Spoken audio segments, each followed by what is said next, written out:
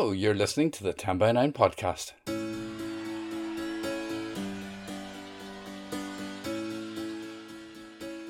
I'm Paul Doran, and in 2011, Pádraig Tuama and I started 10 by 9 in the Black Box in Belfast. 10 by 9, where 9 people have up to 10 minutes each to tell a true story from their own life, and we love it. We're staying on Zoom for now, and you can find all our events and all the things you need to know about us at our website, 10by9.com. And while we miss our lovely live audiences, we're also loving our new international audiences, the storytellers and viewers joining us from across Britain and Ireland, as well as North America and Europe, and even Iran. If you haven't yet, why not join us wherever you are in the world? Now, there are 3 stories in this podcast, recorded at 2 events.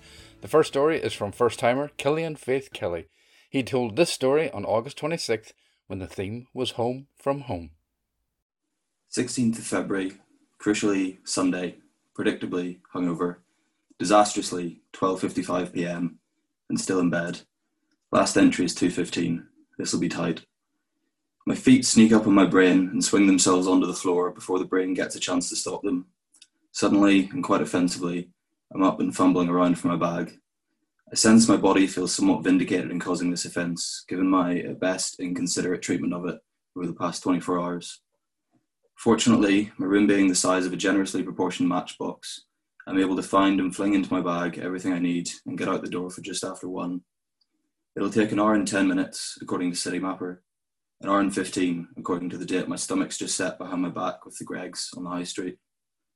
Pastry in hand, and increasingly all over my t-shirt as well, I stumble past loud people and shiny people, and I'm sorry I don't have any change people, and under the ground and onto the train. I feel a bit weird about eating here. I still haven't quite figured out the etiquette on this. And most of the time, it's almost impossible to distinguish dirty looks from just looks in this city, more so underneath it, so they're no help at all. Once finished, I crumple up the paper bag and stuff it into my pocket. I take off my coat. I get off at Hetherington to change. It smells like vomit. I reapply coat. I get on the thing going to High Barnet via bank. During all of this, the noise in my earphones, which is maybe music or maybe a podcast, but is mainly just noise, saves me from sharing this time and space with anyone else, or with whatever thoughts my brain might put there if given the chance. It rarely is anymore. I see that other noises are providing this service for other people too. I switch my brain out of standby at each stop to read the sign on the platform and check how many more I'll have to read before Kentish Town. At one point, someone else starts eating. I look around to see how others react. Predictably, they don't. I study the eater. How long has he been here? Does he know the rules? Could he be knowingly breaking them? Is that the true sign of a native? How long does it take to become one of those? Do other people think I'm one? Someone asked me for directions the other day. I was able to give them, which made me feel like, yes, I am, but almost certainly I'm not. The escalator at Kentish Town is particularly long and steep. Or are they all as steep as each other? So definitely not a native then. Left side, as always, mystified, as always, by the people standing still on the right instead of walking up. Why would they want to spend any more time than necessary doing this, being here? Maybe they like it. Or maybe they think the effort of walking up the escalator isn't worth the time it saves. I think that's probably it, but I'll never ask one of them to check. I walk past the 2 pubs beside each other and watch a group dither before going into the worst one. Idiots. While observing, I forget and consequently miss the 88 bus. Idiot. I check City Mapper. Quicker to walk now. 25 minutes, but I'll do it in 20, I think. That'll get me there 2 minutes before it closes, I think. Is it definitely 2:15? It changes sometimes. When does it change? I decide not to check, because I don't know what I'll do if it turns out I'm not going to make it. I just decide that I will, and that's that. I join a crowd waiting at a set of lights to cross the road. None of them have pressed the button. Why does no one here ever press the button? They all assume someone else will. I don't do it. It would seem arrogant or passive-aggressive. I look across to the corresponding crowd on the other side, waiting to swap with us, and notice a woman slightly older than me, wearing brightly coloured gym gear and earphones, and crying, very obviously crying. It strikes me as strange that this is happening in public. Stranger still that, along with everyone else, I'm doing nothing about it. More strange than that, the absolute strangest thing of them all, is that I know I won't do anything about it. I am absolutely certain of that. I think about what I would say to her if I was going to do something about it. Say if I was at home and she was the only other person on a country road. Or maybe even just if there was no one else at this crossing. I think in that circumstance, it would be more uncomfortable to do nothing than something. But there are people here, people who would see. So never for a moment does this thought leave the realm of my imagination to become anything practical that could inform any real life action. I notice that she's looking everywhere except eye level, and realise it must be to avoid making eye contact with anyone and disrupting their day with the burden of her sadness. I think about how awful it would be if I accidentally made eye contact with her, and then realise that actually we both just immediately look away from each other and pretend it didn't happen, so it wouldn't be that bad. The light goes green, and I bolt to the front of the crowd. Walking makes me warm, and the coat comes off again. I realise people must think I'm strange, charging around in a t-shirt on such a cold day, and then delight in remembering that I don't know any of them, so I don't care. I turn left onto the heath. It's all prams and dogs and smug couples pushing and pulling them. I must look like an imposter to them without my own evidence of domestic settlement. They're all walking so slowly, showing off how little it means to them to be here, and how little they feel compelled by anything other than a casual Sunday afternoon whim. It seems impossible to me that these people have work tomorrow morning too. I arrive with 2 minutes to spare. I fumble around for pound coins for the machine and scurry down the slimy steps into the roofless changing area. 6 or 7 others provide examples of the various stages of the process. Some are still dry, with faces that evidence the seriousness of their mental preparation, while others jitter around, bright-eyed and wet-haired, with towels and shaky hands, refamiliarising themselves with the intricacies of buttons and zippers and belts.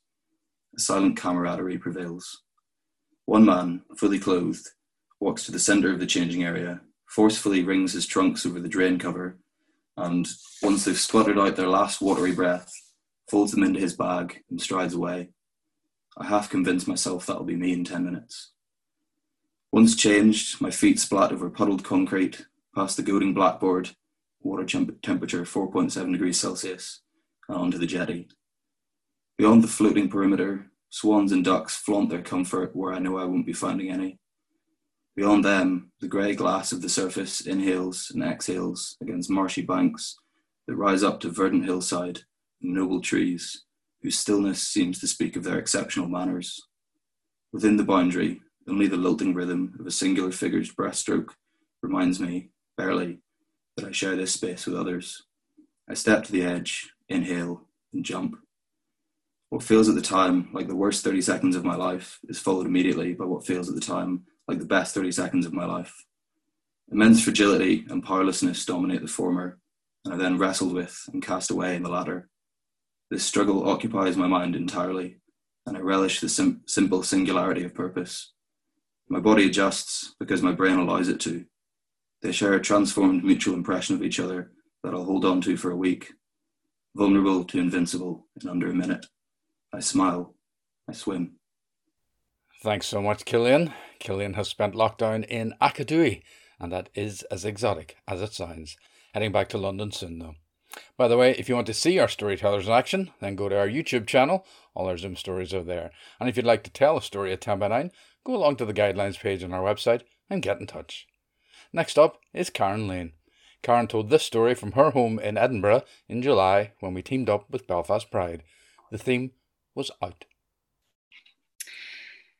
So, there we all were. Me in floods of tears.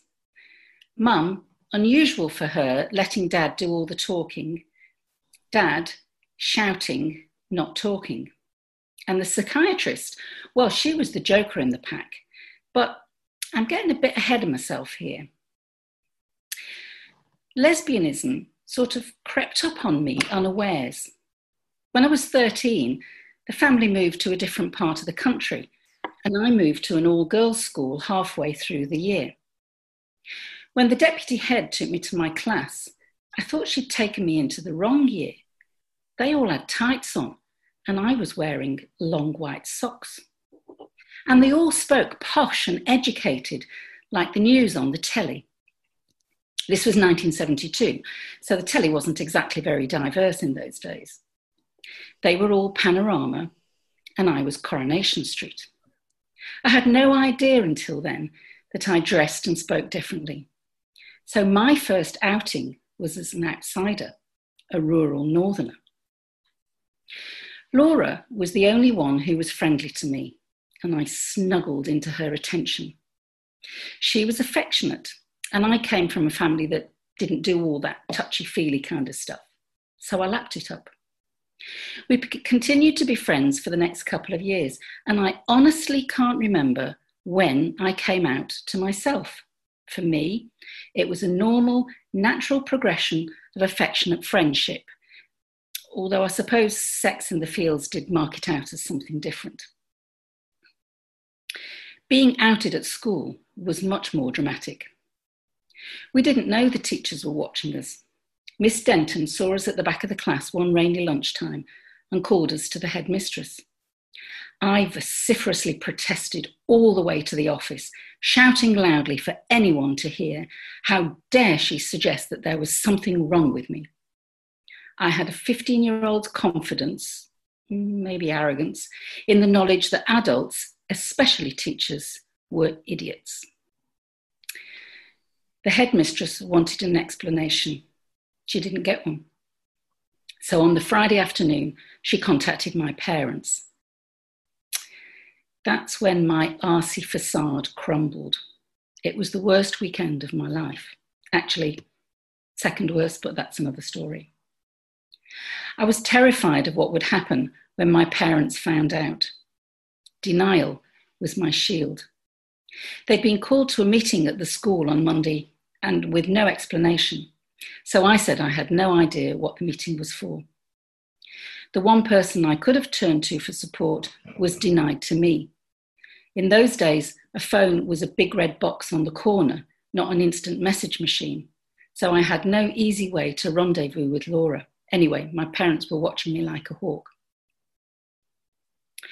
We pitched up on the Monday afternoon after school had finished for the meeting with the headmistress, and she told my mum and dad that I'd been partaking in unnatural activities. Actually, I can't remember what she said because I was crying all the time. What I do remember is that my parents were angry and I was forbidden by everyone from seeing Laura in school and out. Next stop was the school doctor. She was useless.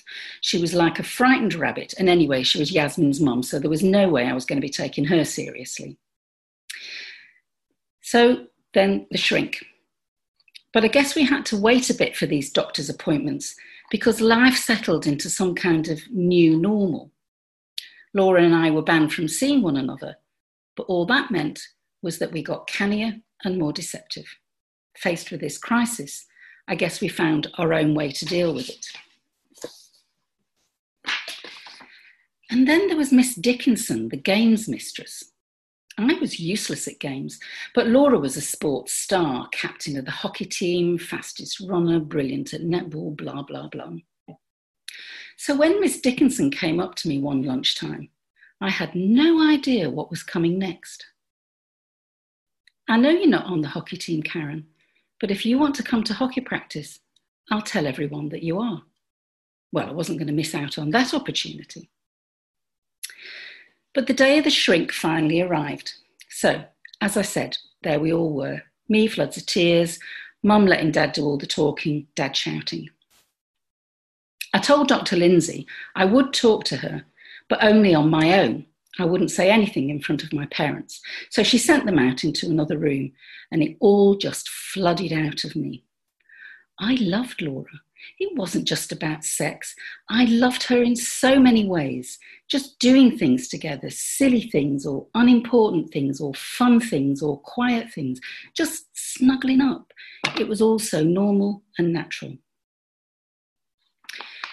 After a while, Mum and Dad came back in and he was still cross. I guess looking back on it now, he was frightened. You see, he worked in a prison and so he knew homosexuality. And to his mind, it was very ugly. But this is where the shrink became the joker in the pack, the trickster, the orchestrator of the unexpected turn of events. There's nothing wrong with your daughter, she told my dad. If she wants to be homosexual or heterosexual, then that's okay. There's plenty of happy homosexuals around. and unhappy heterosexuals I could have pointed out. But I didn't need to. A person in authority had stood up to my dad, and she was on my side. What I was feeling and doing was okay. I can't actually remember what I felt at the time, but whenever I've retold this story, and I've retold it many times, it was gobsmackingly good. My story is dedicated to two awesome women. Miss Dickinson, I didn't appreciate at the time how much you put your job on the line to stand up for what was right. And Dr. Lindsay, you listened and you agreed with me. You were on my side. Both of you gave me the confidence to be thereafter out. Thank you. Oh, thanks so much, Karen. How lovely to hear from you. Karen actually wrote a chapter of her PhD on 10 by 9, which was extremely flattering and also really insightful. And now the begging bit. As you know, 10 by 9 is always free and always will be, but like many people and organisations, we've taken a big hit these past few months as the work that subsidises what we do has dried up. But we do have a Patreon page if you'd like to help cover our overheads and keep us going through this period. We are really thankful to everyone who has donated. And we're coming to our final story, but just to let you know that there's a little bonus snippet after this one, so keep listening. You might even want pen and paper handy. But okay, here's the third story. It comes from Karen Hetherington and was told at our Home From Home evening, which was part of the virtual Mela here in Belfast, which was a great honour for us. Here's Karen. My maternal and paternal grandparents lived in identical houses separated by 3.5 miles of uninterrupted carriageway and a world of difference. Both families had relocated to their respective houses in the mid-50s and were the first tenants in the properties. To my father's family, who relocated from rural Liscalman, the outskirts of Belfast must have felt quite urban, while to my mother's family, a move from a terrace in East Belfast would have made them feel like they were in the country. Both families, by all accounts, adjusted quickly to their new homes, and when the right to buy scheme was introduced a few years later, they had availed of the opportunity to purchase them. My mother's family home was an extremely happy one, full of love, laughter and fond memories. I spent every weekend there as a child, and as the youngest in the family by years and their only granddaughter, I was smothered with love and attention. I often sat wide-eyed with wonder as my grandmother told me stories of her youth and growing up during the war. My uncle, their youngest, was still residing there during my childhood. I loved to wake him every Saturday morning and get him to play the guitar for me before we ventured out for the day. I was seldom more content than when I was in that house. On the other side of the carriageway, things were not so rosy. My grandfather was a frail man in poor health who had been unable to work for some years. My grandmother was a highly skilled dressmaker who was frequently commissioned to produce exquisite wedding gowns and other luxury garments. Her clients brought her items from the Jaeger shop, of which she produced exact replicas before they returned for a full refund. They had lost a child in infancy a couple of years before my father, their youngest, was born. It was said by many that she had never been the same. My father remained unconvinced. He had never known her as she had been before and was of the opinion that she had always been a bitter, difficult woman, devoid of emotion. We visited them sparingly. My memories of her remain vague. She died when I was quite young, but I recall being extremely intimidated by her. When my grandfather died soon after and their house was left to my father, to my mother's surprise was actually keen to live in it. And so in late 1987, we moved into a house that I could hardly bear to even visit. And there I remained for the rest of my childhood and beyond.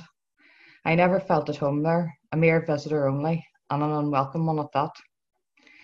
The first few years of our occupancy were plagued by disaster and misfortune, which culminated in the divorce of my parents and resulted in my father leaving, never to return. A few years later, my mother moved on and moved out, and the house came to be in my possession. Meanwhile, on the other side of the carriageway, my beloved grandfather had passed away, my grandmother had moved into nursing care, and my uncle, who briefly inherited their property, died suddenly just 2 years later, and the house was sold out of our family altogether. I increasingly felt that I had got the wrong house. I detoured past the property whenever possible and relished even the briefest glimpse of it as I drove by. I completely gutted and refurbished my house in an effort to make it mine, but of course it never was. and the unwelcoming presence was ever tangible. By late 2005, I accepted that I was concocting never-ending reasons to stay away from it, and just 2 days after Christmas that same year, I filled my car to capacity and deserted the place entirely. It lay vacant for a month or so before I put it into the hands of a letting agent who took care of things. I had nothing to do with it, only being notified of changes of tenancy, but no one stayed there particularly long, and I did wonder occasionally if they had felt as unwelcome as I did.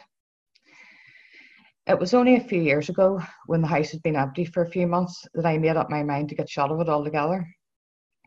With the exception of a couple of paintings of sentimental value, which I thought I'd stored in the roof space, I couldn't have cared less what happened to any of the contents. I was checking property prices on an estate agent site, comparing houses of similar age and style, when I spotted it.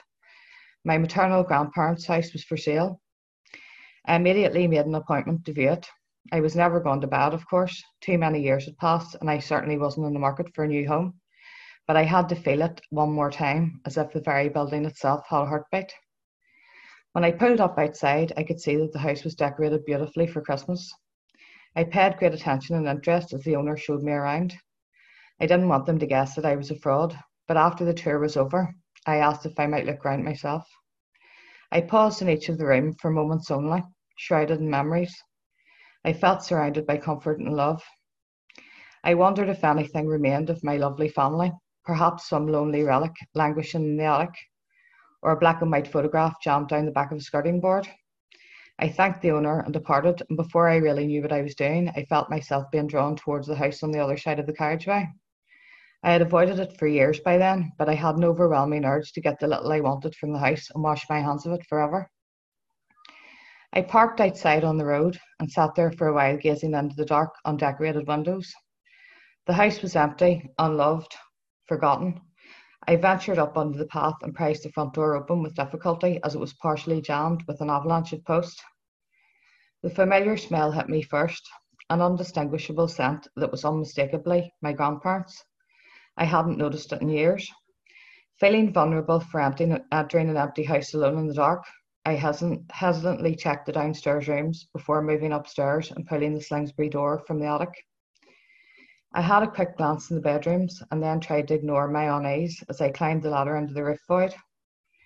I'd been up there only once or twice in my occupancy, and I remembered my need to be cautious.